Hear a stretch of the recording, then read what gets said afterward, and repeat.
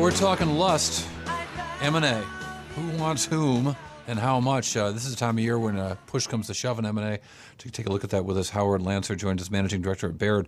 And Howard, you know, Baird in particular, I feel like you guys have a real sense of what's going on in the world of M&A in the in the industrial sector and in places we might be paying attention on, so much on the coast. But I wonder what you're seeing and where you're seeing M&A sort of that hasn't taken place yet, but that's getting ready to.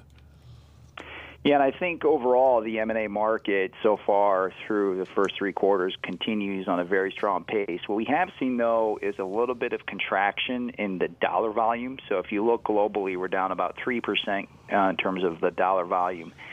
And then if you look in the U.S., we're down about 11%. But if you look at the number of transactions, which we think is the most important statistic here, is that the trends and the number of transactions are actually up 10% in the U.S. And so we're seeing fewer of the big mega deals, but a ton of activity still going on in the middle market, particularly in that $500 to $1 billion range. So we think the market is still very active, and we think it's going to be active across the board. Every sector that we're monitoring and working in seems to be continuing with strength, and so we anticipate a pretty strong end to the year. You know, it's interesting. There's a story in the Bloomberg, and forgive me, I'm just looking for it, but it basically was talking about how, you know, everybody's kind of running away from the retail sector, but for those who are interested in investing, there's some great value out there because those properties have been so beaten up. When you look at retail, do you see some interesting trends there?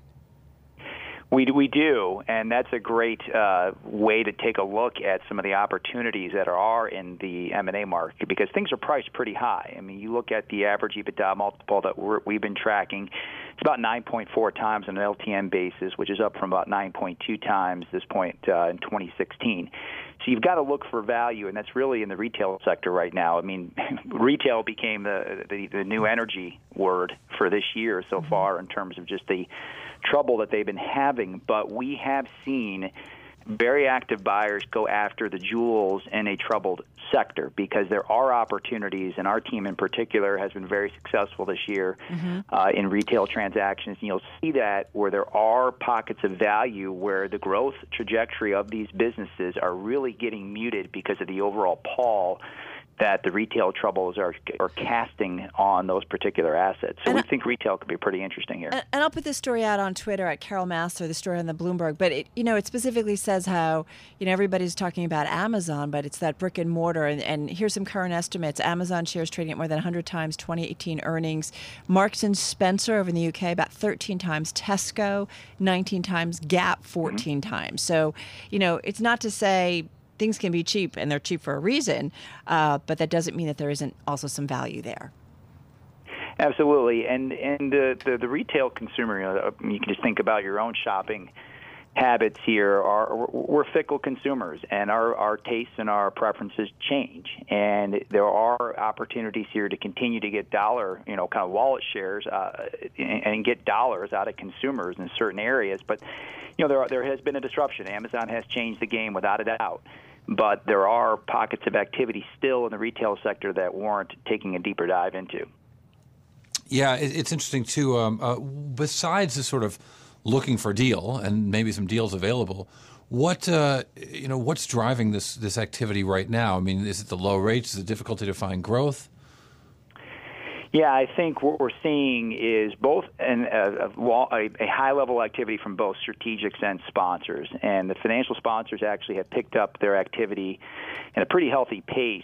We're looking at reported dollar volume was nearly double the Q3 2016 level, and it's the highest figure in the past 7 quarters. So they're definitely active, and a large part of that has to do with the leveraged loan and high-yield markets. They're incredibly hot right now. And if you look at the leveraged loan markets, we're on track for another record year.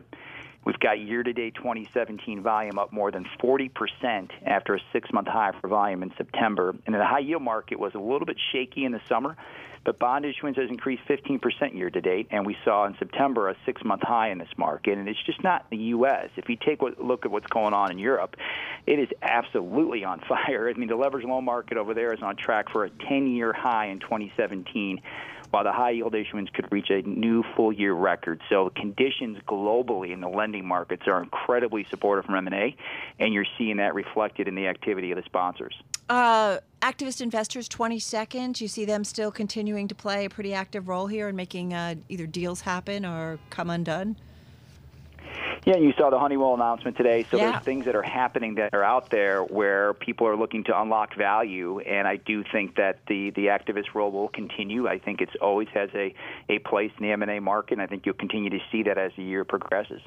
All right, we're going to leave it on that note. Hey, Howard, thank you so much for joining us. Howard Lanser, Managing Director of Mergers and Acquisitions Group at Baird, joining us on the phone from Chicago.